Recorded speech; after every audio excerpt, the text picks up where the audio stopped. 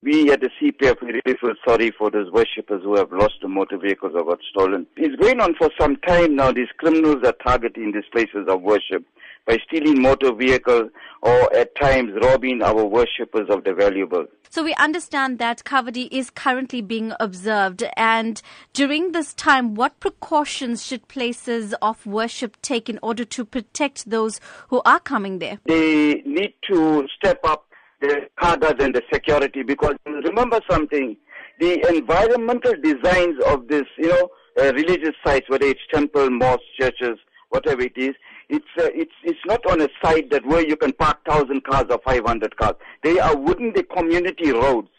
And all the worshippers park the cars along the pavements or along the roads and walk a distance.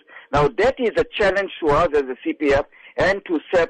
And so this is where the vehicles are mostly targeted. What about residents? What can residents do in order to avert a potential disaster? We want people, especially if the gates are not automated. Don't take your car in like a T-bone parking. Just go and park in front of the gate, get off, and then go and open your gate. What happens? You are already boxed in, even if there's a potential hijack or somebody wants to steal your motor vehicle or something. When you are coming home, especially with the late evenings or nights, phone your family members. A lot of people have securities as well.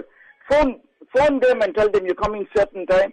Please be aware. And don't just go in and come by your gate and just stop and try and open. Just take a small drive around the corner, see if your surrounding is cleared. There's a lot of resources that's currently being poured into the Westville area because of the violent crimes and hijackings that were experienced there. Do you think the same type of effort is needed in the Chatsworth area to curb crime like this? Definitely. We have also requested a meeting with the Deputy Mayor.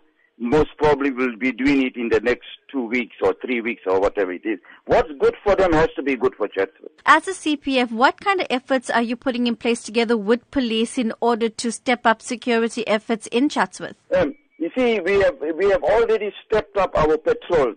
But what we totally need now is also the partnership from the community.